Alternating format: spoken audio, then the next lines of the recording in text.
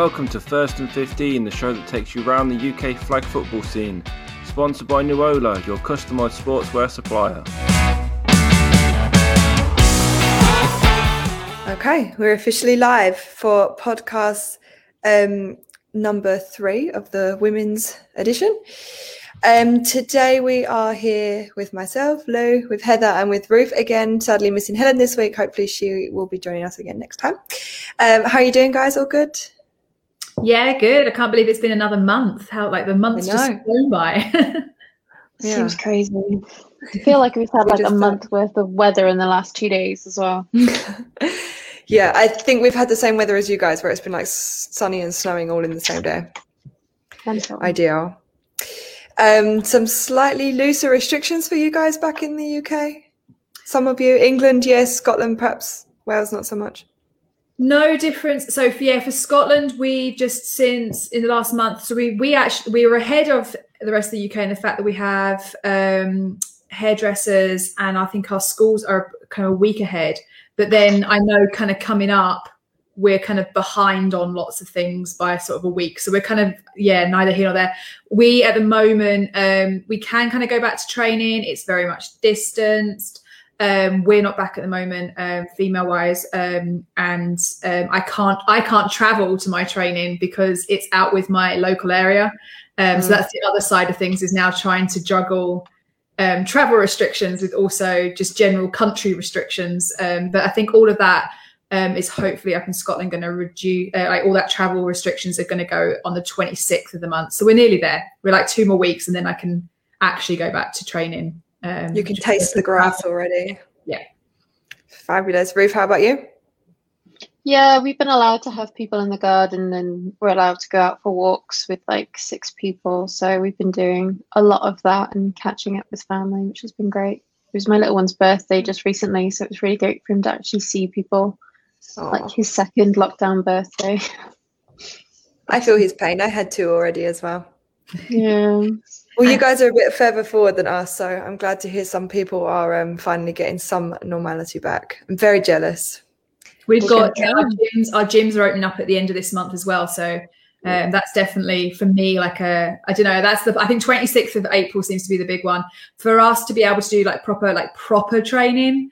Is going to be 17th of May, so that's still over a month away. But as long as it's moving in the right direction and we can start doing a little bit more at every kind of every sort of restriction easing point, then that's fine with me. As long as we get there, that's the most exciting thing for me.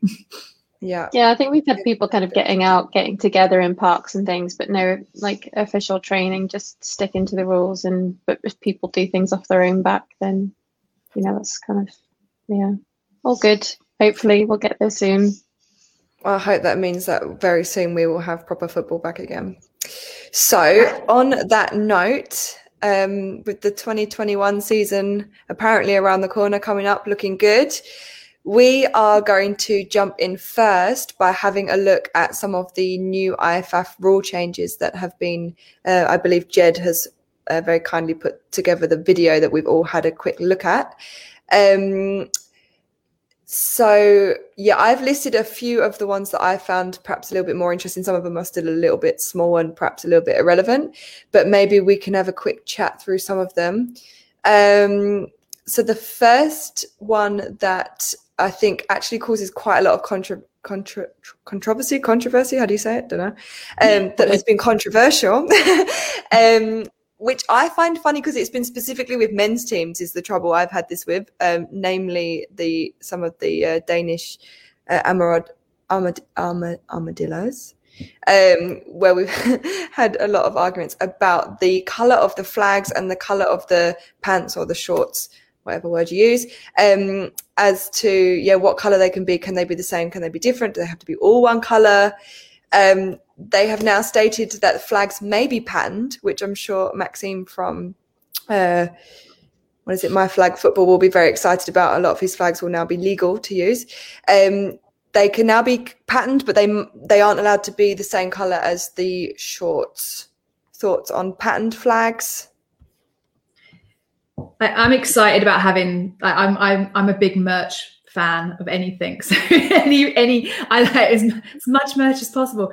I think it's quite interesting. If I think of Pirates, our short color is black, but you kind of get to that whole thing now of, we have red flags. That's generally what it is. We have our own personalized ones. There are bits of black in the logo that's going to be on the flags.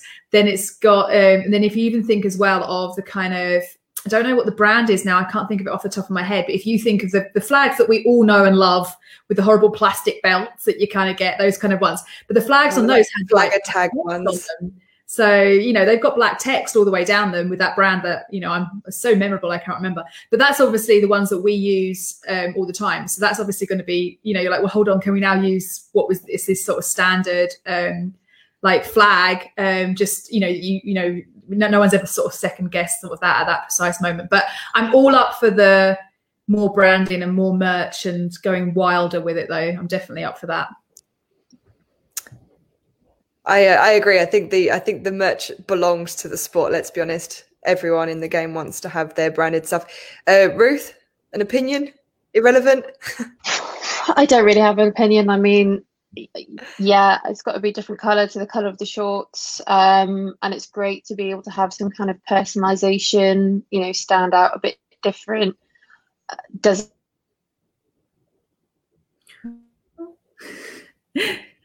Ruth's frozen.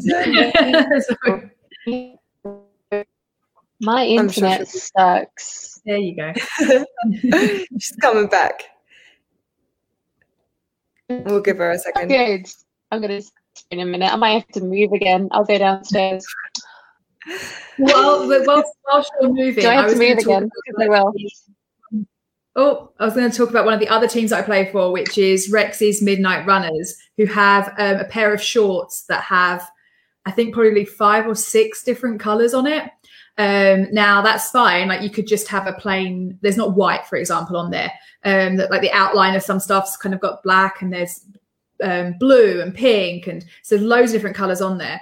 So obviously I can pick a white flag, and that's absolutely fine. But I think our issue is going to be probably on what's your next rule that you were going to bring up, which is this idea that not just now, but going forward, is this idea that the shorts can only have one colour and some branding.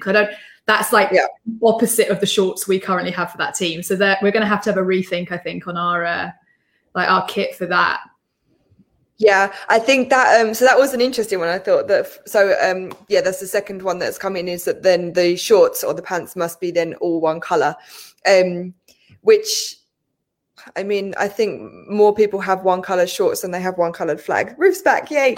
But yeah, it will cause a bit of a problem for those who do have quite wacky kits, especially, Nuola do often lots of really fantastic kits. So I wonder how, I mean, they can still go wild on the jerseys, I guess. Might have an effect on some of those. Ruth, do you want to see if you can continue? Do you find that there's an issue with, mixed colours? Do you ever find an issue? I can't say I've complained about a flag colour before. I think I'm trying this. There's obviously, I think probably the only times I can see it being a major issue is there are a few teams that have a stripe down the side of their actual shorts, so it's like it literally looks, it's the same orientation as what a flag would be. So I think that's probably the one that would be, for me, an issue. But if you've got like crazy shorts like we do in the Rexes or things like that, which have like the whole pattern of them is totally looks nothing like a flag to a certain extent, and I think I don't personally see a problem with that. I mean, I guess there's, it's difficult to write rules for these things because there's always going to be edge cases. But if you can have a distinct contrast between your shorts and your flag, I think that's the main thing. If you have patterned shorts, don't have a patterned flag. If you have a patterned flag, try and go for, plain shorts, and just be sensible about it. It's going to be difficult to write any rule for it because, as you say, there's just going to be differences everywhere. Yeah, absolutely. I think what you say, Heather, about the band down the side or the line, whatever, is sometimes difficult. The only other time I've seen it be an issue is I think with one of the Austrian teams where they had Danish teams, where they had white shorts and like really, I think quite light grey silver flags. And I'm pretty sure they were told that wasn't legal because it wasn't contrasting enough. But I don't know. I actually feel more strongly about the next point, which is that there's a minimum standard of flag. So the design or the strength to pull the flag. I know there was a lot of discussion around this new concept of the shrooms, which are obviously way harder to pull. I actually don't have a problem with them because I think if you're there for the tackle, you're there for the tackle. And I hate that people can run and their flags just fall out. It's like a bit of a ruiner for the game. So I think the shrooms, I personally don't have a problem with. But in terms of like seeing some flags that are shorter, some flags with Velcro, some flags that are super soft and wavy in fabric or whatever, you know, in a sport that's at the level that we're at now, I don't see why we shouldn't have a minimum standard for the actual flag or the belt or the popper themselves. So that for me would be more of an issue. What do you think on that, Ruth? Is that perhaps something a little bit more worth having a rule about? Again, it's going to be difficult to write anything as a standard, especially as sort of things change and develop. You know, I've not been playing for that long, but then I think shrooms are fairly new. So it's always going to change. It's always going to develop, which is one of the reasons why we need to amend these rules. But how are you going to assess something like that, I guess, would be my counter question, is how would you determine it's kind of fairly qualitative? Yeah, I mean, I think at least a minimum standard of size is good, potentially even a minimum standard of material. I don't know if you can, I mean, like, for example, I would say no Velcro. I think for me personally, Velcro just seems a bit stupid. The other thing that we did,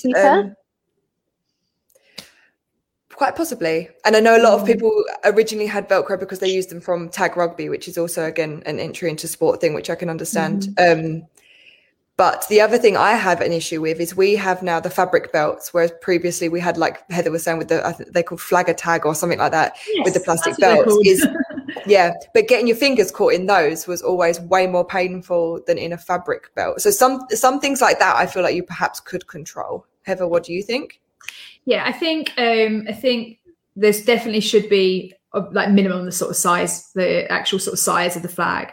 I think I remember once seeing on, like, it was when NFL were going big on sort of flag football and with the like professionals kind of playing it, and it's that whole kind of split second that you have on when someone's like running at speed to grab a flag. So if you start like adding in things like thinner flags and different things like that, then you're just making that like probability of tackling smaller and smaller and smaller. So I think that obviously there should be a standard where it becomes fair. But I think from the shrooms kind of angle on it, I remember at first with shrooms being like livid as a defender. I was like, this is not fair. You know, this is going to like, and you know what?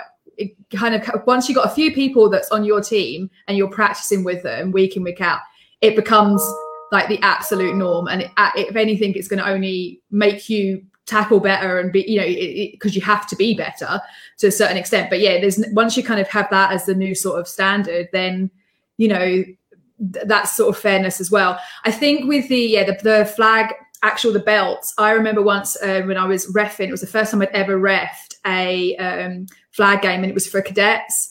So younger kids, I think they were all roughly just about sort of 10 to 12, I think, actually, the age group. And could they get their flags back in? Oh my goodness, every single play, trying to, like, I'm on the ref crew trying to help them get their flags back in, trying to get the flag belts on for them when it's those really plasticky ones. Absolute nightmare as well. So I think it's good to have options.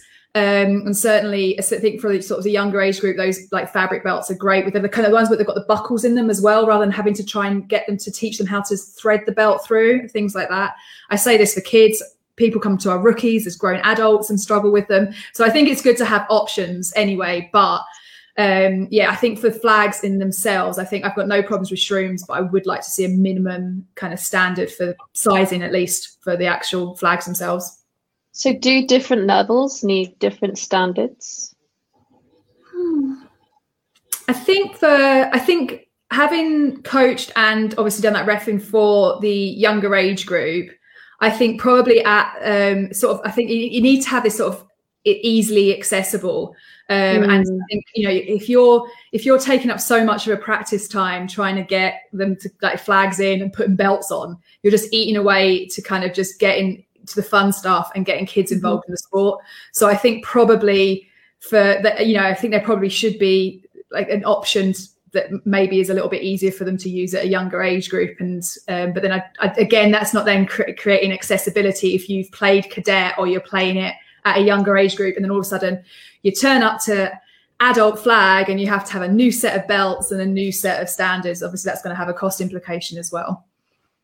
We actually have 2 comments which I think are worth reading out. So Callum Bell has said that in 2019 two nations questioned the use of shrooms by teams at the Euros, and IFAF passed them as legal, which is like we said, I've got no problem with shrooms, so I think that's a fair enough point. And Martin Cockerell has actually messaged to say that flag size has always been in the rule book, which I can obviously imagine that has been a standard rule for a while. I'm not convinced how much it's enforced, but like Ruth said, these changes need to be made every now and then, and they've probably just done some minimal updates when they say that a minimum standard for flags has been created. There's obviously already been some kind of standard there, but interesting point nonetheless, especially when you consider, like you guys have said, across different age groups and different countries or whatever, perhaps those standards are taken more seriously or done in different ways. So I think that's at least a good discussion to have. Moving away from sort of the potentially more aesthetic side, they've gone back to the 2015-2017 rule of the winner. Hold on. Shrooms and super glue is the only way I can get past Ruth in training, says Chris Jones. Well, I don't doubt that for a second. The shrooms met the rule and generated a discussion around force, hence the change. Fair enough. Thank you, Martin, for the clarification. Always nice to get some good knowledge in there because, yeah, you know more than we do.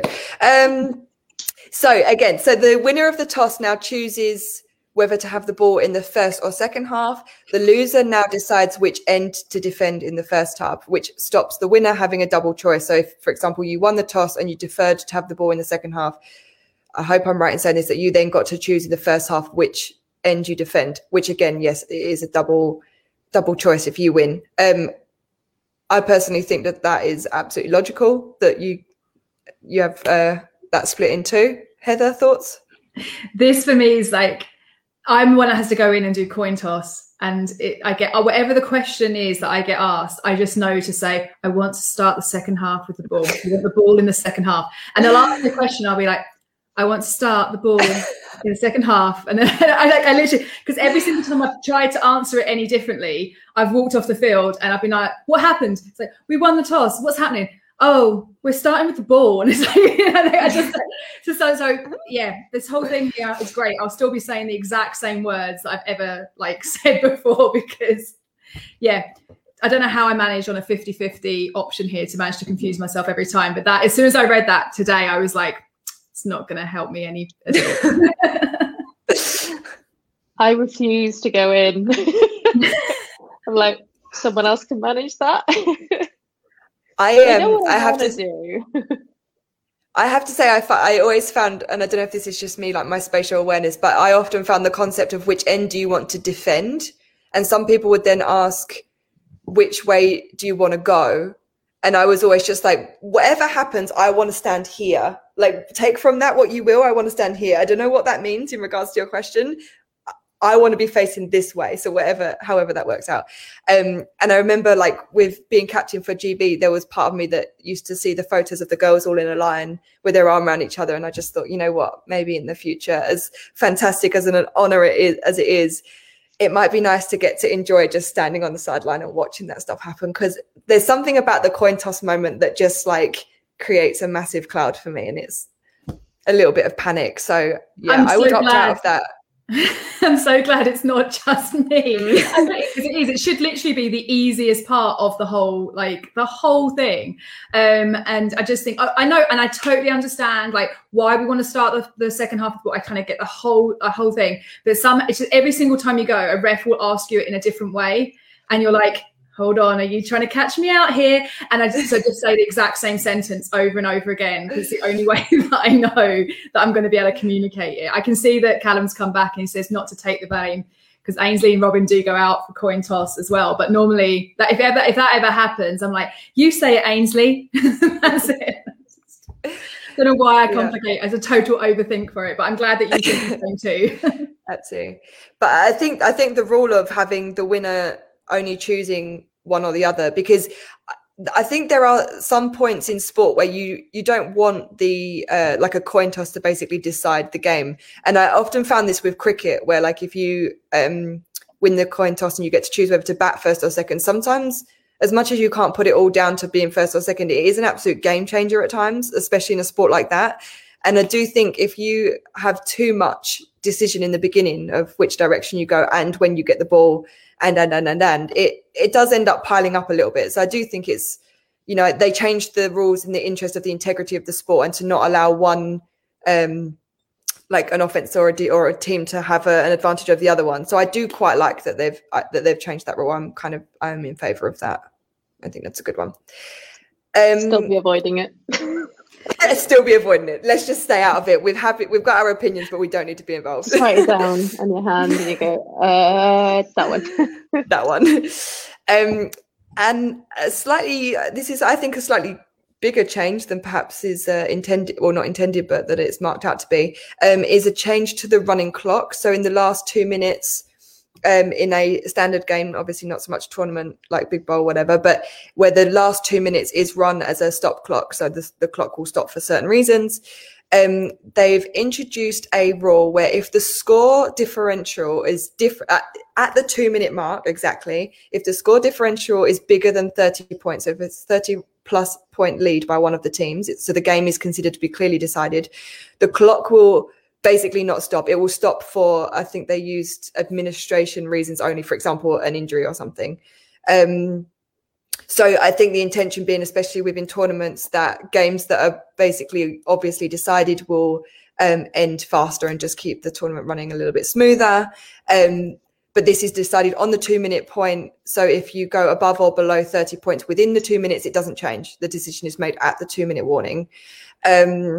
Ruth, what do you reckon about having the running clock continue?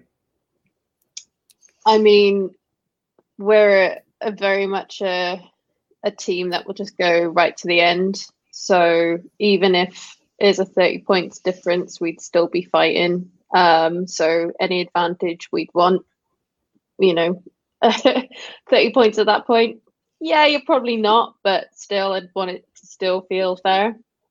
I mean, things like tournaments, maybe you just want to have a break at that point and you just want to run the clock out. Yeah, I'm a fighter. I want to keep going as much as I can. I think I actually have to agree with you a little bit on that one. Heather, response? Yeah, I think I've been on both sides of it. So when East Kilbride Pirates started out, we were on the wrong side of a 30 difference score. But that's where you learn from, That's like, typical of me to think that I'm on the losing side at that point. If I was 30 points down, what would I want? Yeah, but if you're 30 points up, you don't care anyway. We're kind of focusing in from that side. So that's fine. Yeah. I think like we and that's where you learn from it though as well. That's where you're kind of getting game time, and like I think you have the opportunity to keep trying different stuff. If you are on the other side of it and you're 30 points up, that's again when you can maybe try some new stuff as well. And then also because you haven't got such a risk, it's also when you can obviously is when you've got bigger squads is make sure that everyone's getting a shot and getting game time too. There's lots of traveling involved and people will travel down. And once you've got you can obviously rotate people as well. So again, it's kind of giving the opportunity for both teams to try new things, get game times.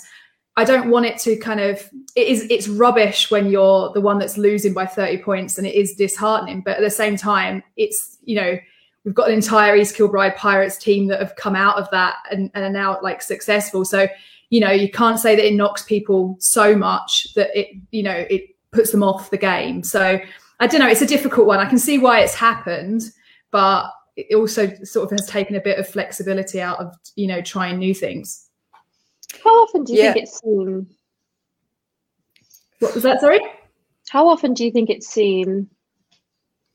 I'm not really sure I've seen it that often where there's been like a 30 points difference. I would say it happens usually more in like the first rounds of tournaments. So, you know, for example, at Big Bowl or King Bowl or whatever, perhaps more the group games where you've got some teams who are, which to Heather's point, they're there to train and to learn. And perhaps in this case, then it would be a little unfair.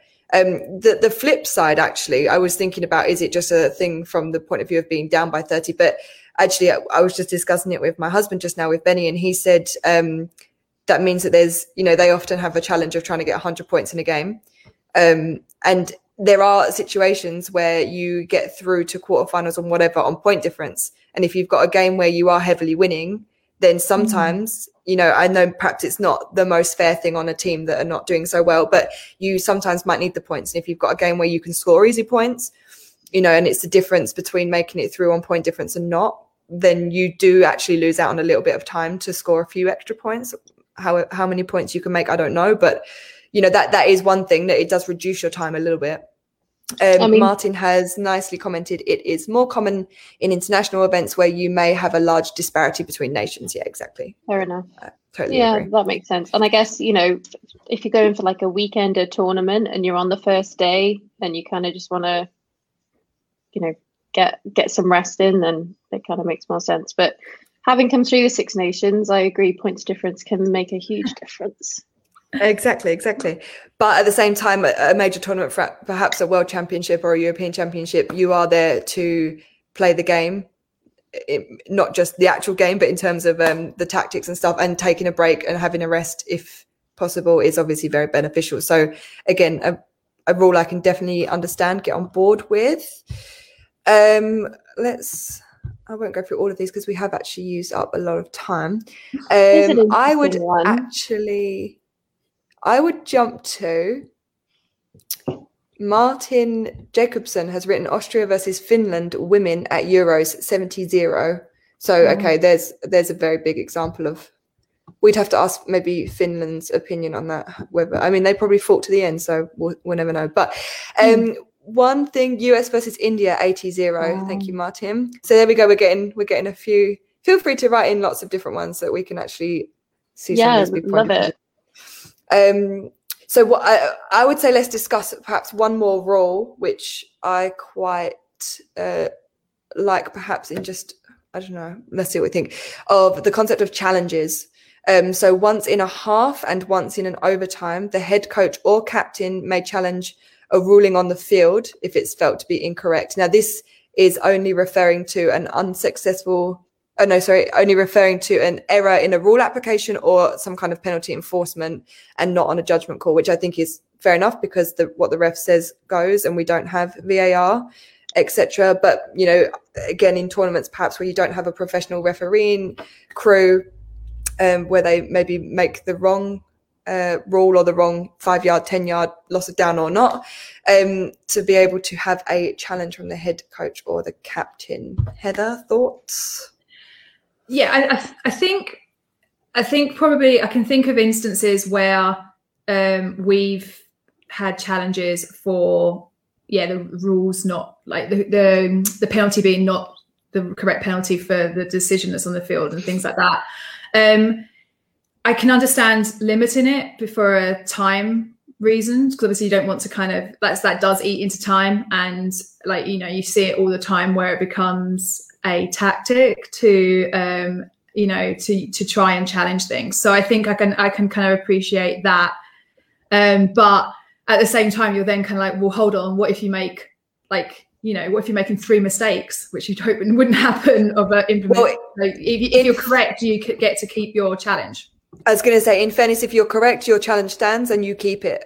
You keep the challenge, yeah. And if you're like unsuccessful or incorrect, then you're fined by a timeout, or if you don't have a timeout, you get a 5-yard penalty, which is pretty harsh. But there we go. So yeah, then I think that's fine. I think that's then obviously allowing for people not to just take advantage of the clock, at that time. So What did you say the penalty was? Sorry for. If unsuccessful, you lose a timeout, and if you don't have any timeouts left because you've already used them, then you get a 5-yard penalty, I presume, on your next play. Martin has just commented for us, this allows for a stop in the game when the coach believes the rule is wrongly applied, whereas previously this was not allowable. I kind of like that it perhaps creates a little bit of a legal or formal structure around the concept of a challenge, and not just constant whinging or complaining or, you know, refs, for example, ignoring you if you are correct that the game at one point is legally allowed to, you're within your right to stop the game once. I think it actually at least puts that into some kind of structure. I quite like that. So long as it's the coach or the captain, right? Not just everybody. Yeah, but I do believe that's always been the case, or at least on a good sportsmanship level, whether or not it's in the rules, that it's usually the coach or the captain that should say something. Martin Jacobson, will it apply for the number of downs? I remember Panama having 5 downs versus Denmark. Oh, I love a 5 down. I love a 5 down drive. They're always great. I think on the other side of a few of those before as well. Yeah, the funnier one is when none of you realise, and then you watch back game footage and like, hold on a second. Callum Bell, will be interesting to see how tournaments like Big Bowl and Flag in New Year implement it, if at all, with a running clock. I'll ask Benjamin. Flag in New Year. We'll see. Could be interesting. Okay, let's leave it there for rule changes. We're going to have a nice, fun discussion now on a topic that we've been discussing for a while behind the scenes, and I'm quite excited to air this one out in public. Our favourite service stations. So we're constantly talking about how much we drive up and down and back and forth and here, there and everywhere for our game days. And it led to some very, very interesting chat on our group about the best service stations. Unfortunately, Helen's not here. I feel like she did have quite a big opinion on this. Yeah, very opinionated, I think. We may have to just grab her opinion on it next time round. Ruth, do you have a favourite service station? Gloucester. Why? Hands down. Sell it to us. Why should we be going to Gloucester service station? Because it has so many, like, it's like a farm shop, and it's got, you know, like, it's not your usual, like, try not to use branded names, but, you know, it's not usual, like, fast food and, you know, news agents and stuff like that. It's like farm food, and you can just do a whole, like, shop there as well while you're there, which is really nice. And then they've got, like, all the, you know, loads of meat if you like meat, but they've got all these pastries. So if you go in the morning, you can pick up an amazing croissant, and then if you go like in the afternoon, then they've got like hot sausage rolls, which are primarily, you know, little pastry and a lot of the sausage, which is the way to go. Which is the way to go. Sorry, vegans. And it's amazing, really good food. And a mince pie the size of your face at Christmas, which is even better. I feel like yours completely goes against my, well, if you talk to Phil Gaydon, who was always in my car, our logic combined was always just stop where there's KFC. So I feel like you have gone the other end of the spectrum, which as an older, more mature person than I was in my uni days, I feel like I might go with you. I would be tempted to stop off at Gloucester for sure. See, I've never had a KFC. You haven't lived. It's awful, but, you know, after a long game day. Oh, the thing is, though, I'm always like, I've been exercising loads. I'm going to capitalize on this rather than like fulfill the calorie deficit, which I know I should be doing. But I'm like, I've been running around a lot. I'm just going to like try and keep this good method going and try and eat right. This is a very end of the spectrum conversation, because I feel like I know, sorry, Wolverines, a lot of people who are very much the other end of, I've earned this big fat bucket of KFC chicken. So I think obviously your way is the way to go, but boy, do you have some restraint, I have to say. No, I don't.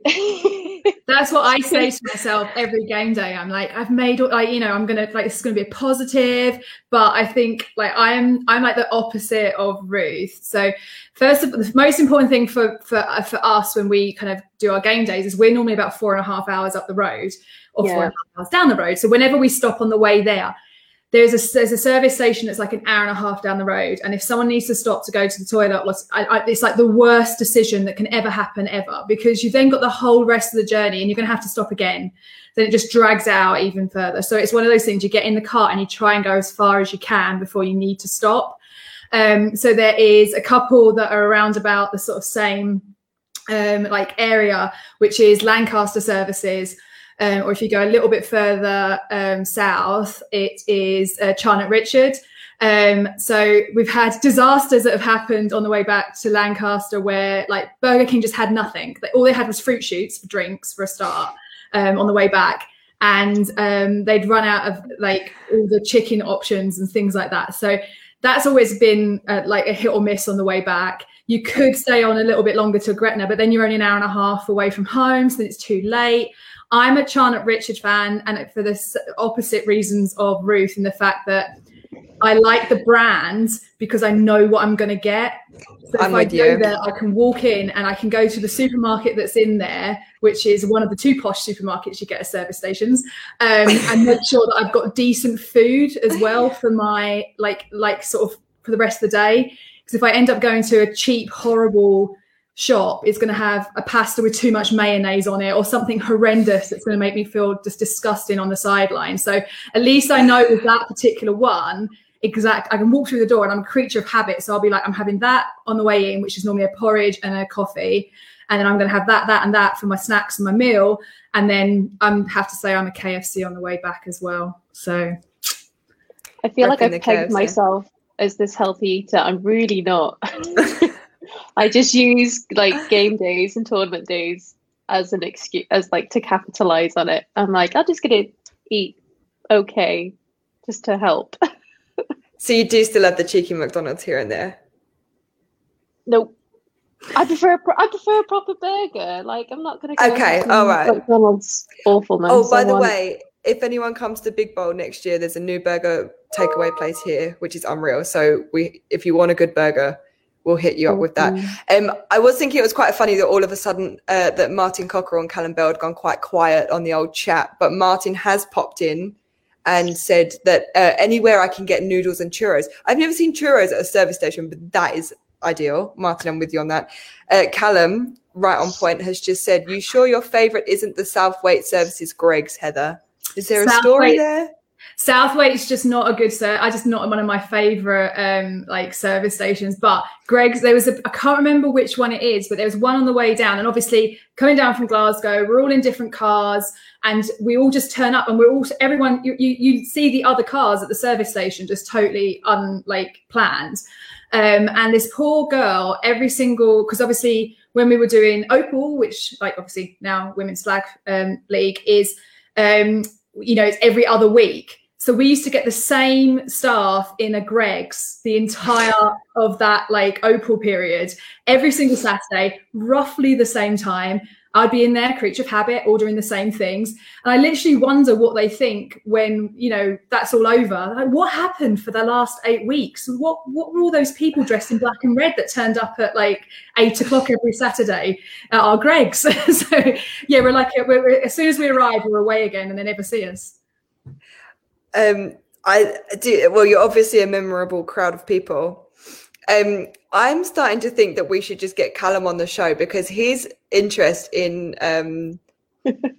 his interest in services is, I didn't think it could get worse than us, but actually he has some strong opinions. No one's mentioned Wetherby. Scotch Corner is a solid average level stop, can do worse, can do better. So we're into tiers now. How good these services are. I like that. Martin's piped back up with Cambridge services as both. So it's normally the start of trip or near the end when going home. This is another important thing, like Heather mentioned, you've got to plan where to stop. You don't want to be too close to home, but you need to get a little bit under your belt first. I go out of my way for Gloucester, I will say. So I love that commitment. I got 2 routes generally to go north. So I can go at the M50 or I go along the M4 and go up the M5. But if I go up the M50, I actually miss Gloucester. So I'm like, do you know what? I'm just going to go M4 then M5 route so I can go to Just Gloucester. start praying for traffic so you've got an excuse. Because my husband puts in an order. He's like, you going to Gloucester? Can you get me a sausage roll? And can you get me some meringues? And can you get me like some croissants and stuff? So it's not just for me. I think my next UK trip, I may plan an extra trip to Gloucester just to there's a check few out these different services. Yeah, there's a few different like farm shop services like cropping up now. I think It is a genius idea. Oh yeah, so good. I have to say the level of service stations in the UK is way better than what we have here in Germany. Maybe I'm biased because you can't beat a good WH Smith every now and then. But a slight spoiler alert for anyone who used to go to Gretna. They have unfortunately got rid of their Guitar Hero arcade game, about which Callum is devastated. Okay, Callum, just keep sending your suggestions. And I was going to say we're different ends of the country, really. Well, yeah, we are talking different ends. I'm sure we used to stop at Watford Gap, which since Googling, obviously, because preparation, research, and all that, is apparently the oldest service station on the M1. Was opened with the M1, maybe the oldest one in the country. I feel like that's what it said. So Callum has said T-Bay, and T-Bay is our equivalent of a Gloucester by the sounds of it, because that's the farm shop one.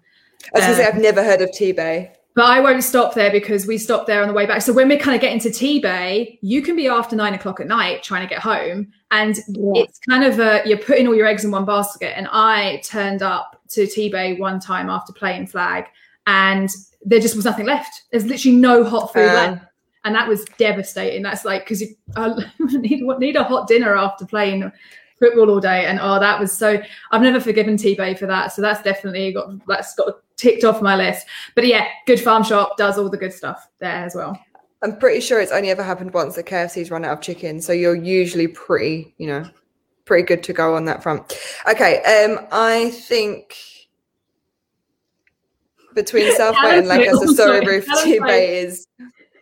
I didn't realize that there were people out there that felt as strongly about this as we do. So I'm glad it's not just us, to be perfectly honest.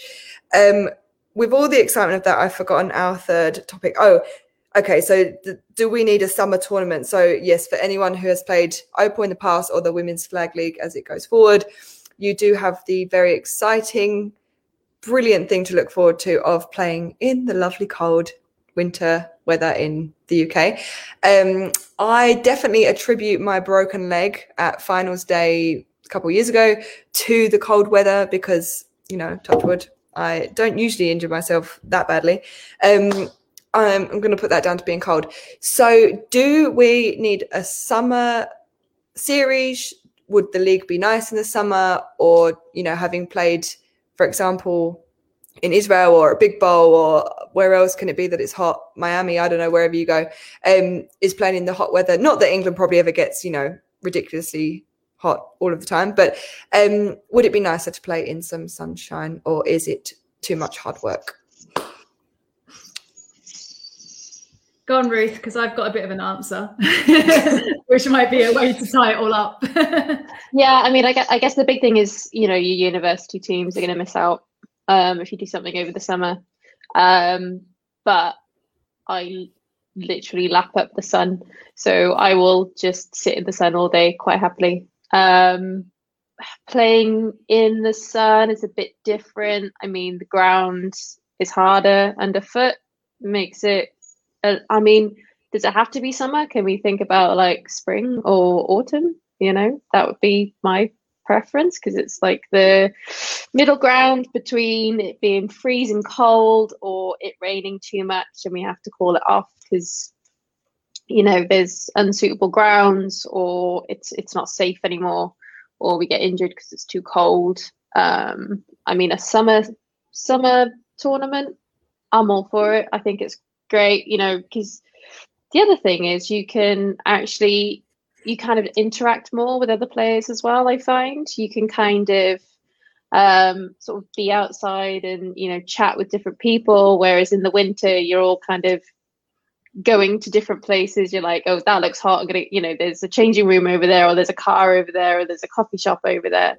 So you don't get that part of football, which I love, which is, you know, just the interaction with different teams. I mean, I think we all know people in different teams, and we're all really close friends with people in different teams. And I think we lose that when we play over the winter.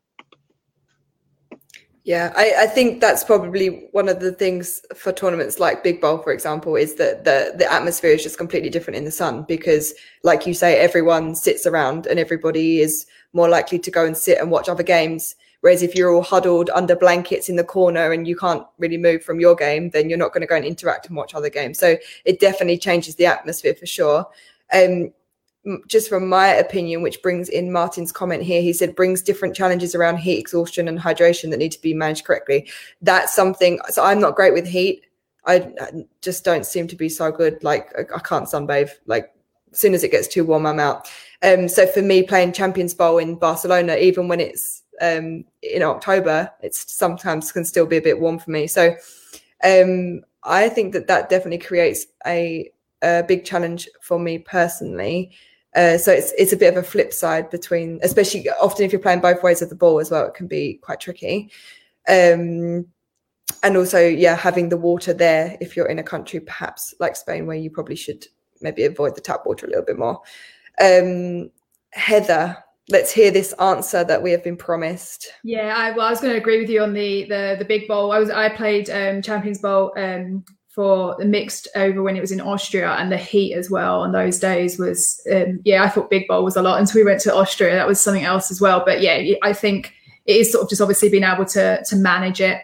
I know people that have got like really badly like sunburn and sunstroke and just not come out of it the right way. So it definitely needs to be something that you as a team as well, like looking up, because you know it's like as well when you get the sun, like you think you're fine and someone's like, you're looking a bit red. Like you need to make sure you're looking after your teammates as well, because they have a good indication of it, I think, and more of an indication sometimes than you do. Obviously we didn't get to do it this year. It was the plan that we were going to have a spring series, which was going to be BAFA organised. So the plan we had, obviously we were so optimistic it was going to happen back in October, as we were with lots of things that were going to happen by now. In fact, it would have been, it actually really would have been around about, probably 2 weeks ago, it was all kind of happening. And the idea was that we were going to have two locations that was going to be more of a north and a south kind of game days, and then like 2 weeks later, or at least a week later or later on in the month, we were then going to have a sort of finals day. So there's that sort of option we were looking at, as well as sort of other different ideas. So that's what we were going to go for this year. Obviously didn't happen, but it is something that we're wanting to do going forward. So there will be a spring series in 2022.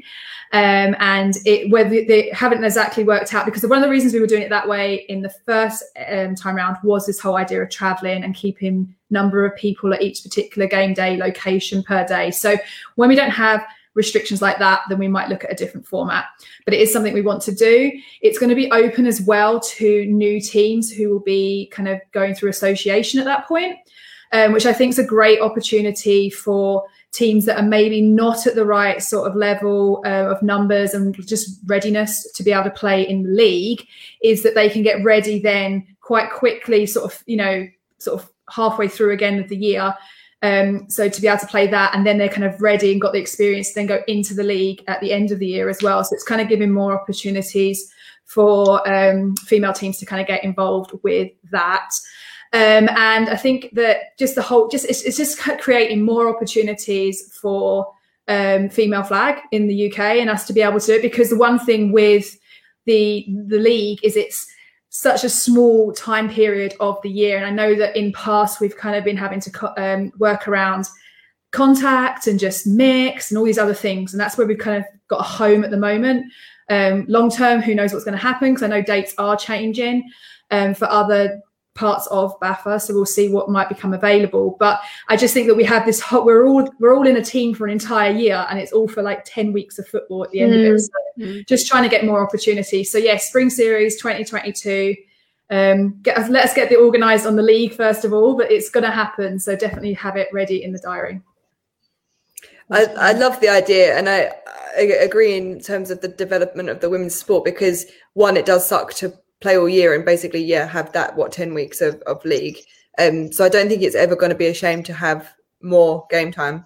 And talking about the university teams as well, it often used to screw us because you start in September. In fact, Warwick, we started in October. So you had October, November, and you're playing league already. Like we had players, who came to one session and then they were in the league. So it would also be nice to have something else. And I used to find that when we did the summer series before, it was kind of a bit of a non-pressure chance to sort of mix around and also just have a bit of fun with it. We used to play, the Wolverines used to mix with the was it the Pink Panthers they were called at the time, who were like quite a young team, and a lot of them then went on to play for like Coventry Cougars or with the Wolverines or whatever.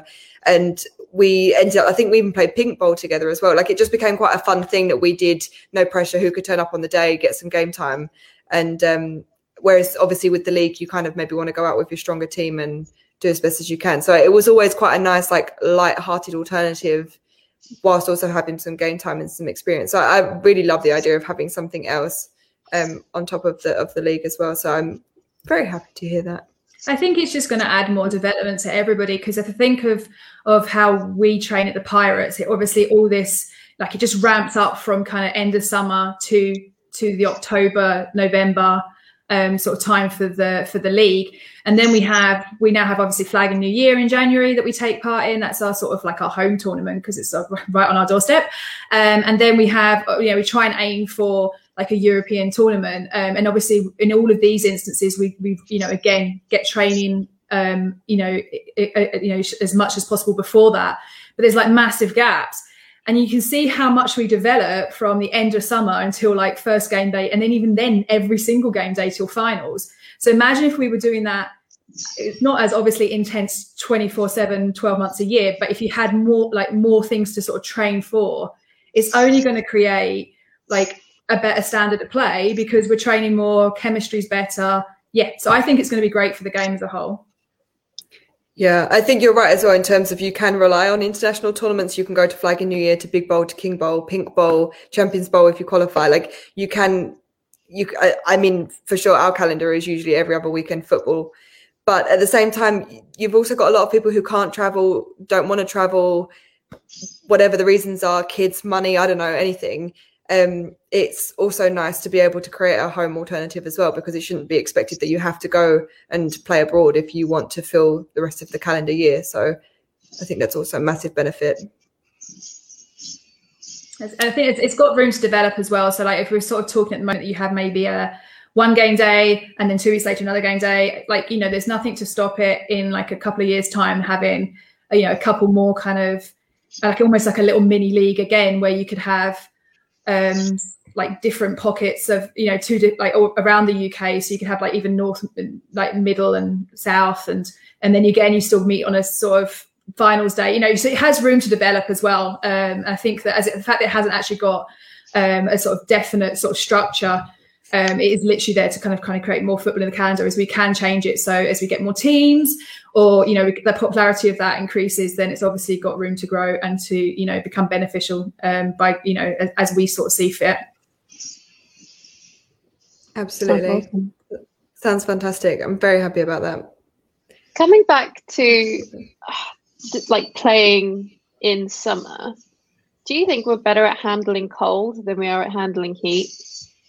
Like if you talk to people like, oh, I've got a game, it's going to be really cold. They're like, oh, have you heard, you can have like latex gloves under your gloves, and they've got a million different like tips for you for how you can deal with the cold. But very rarely do you have tips for playing in the heat. Do you think we're better at playing in the cold?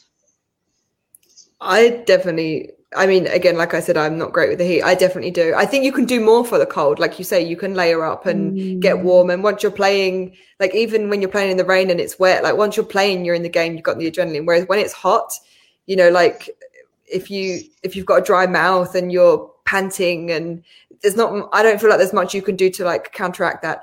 Added to which, I don't know if it's like the British stereotype, but when you see the teams, usually unfortunately from the UK at Big Bowl and King Bowl, Pink Bowl, wherever, we're often slightly more pink and not quite so good at wearing sun hats and staying in the shade, because it's your chance of getting a tan, and maybe just generally we go too hard when it's sunny anyway. So I don't know, maybe that's a bad stereotype, but I definitely know I got burnt quite a few times at these tournaments before I sort of learned my lesson out of it.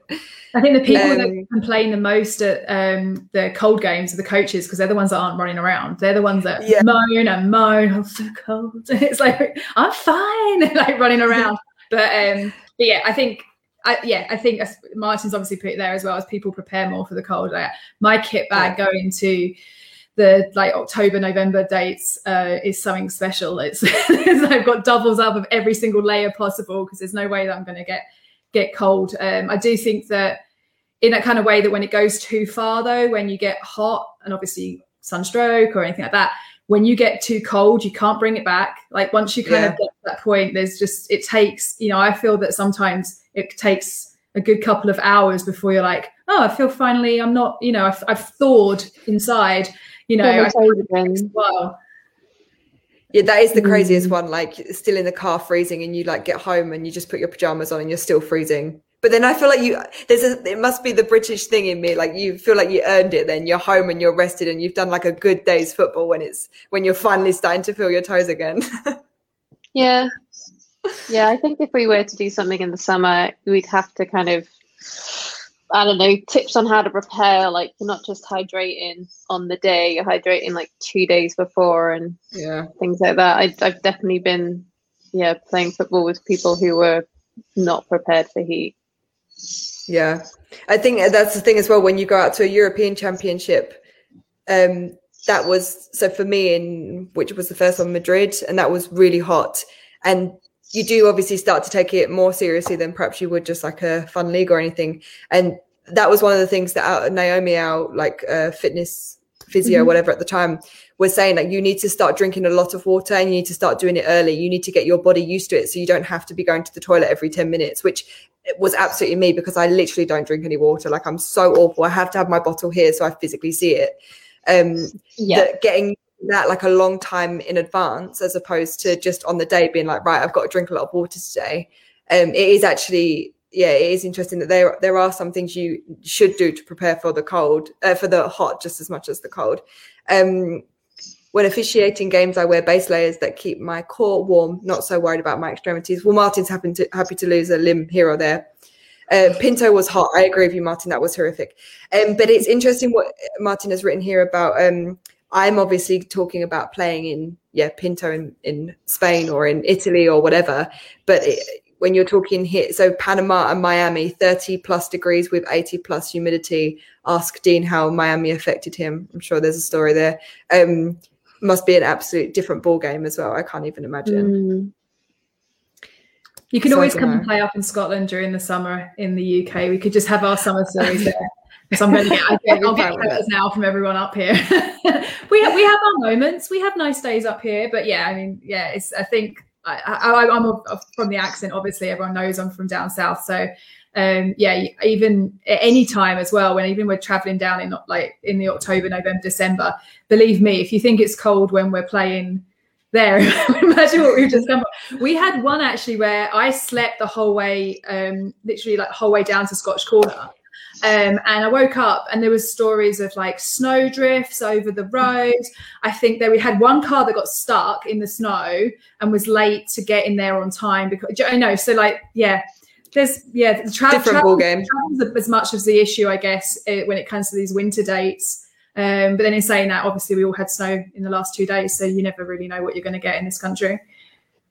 Well, that is true. We did have a summer series once that was boiling hot, and then it was completely rained off with horrific thunderstorms. So you also can't have it both ways. So you live and you learn.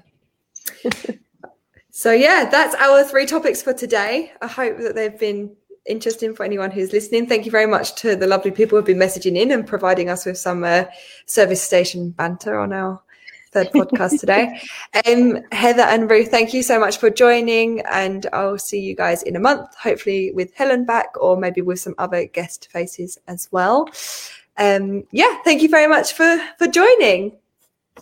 Bye, everyone. Bye. That wraps up this episode. Find us on Facebook at First and 15 Podcast. Give us a like to keep up with all our shows.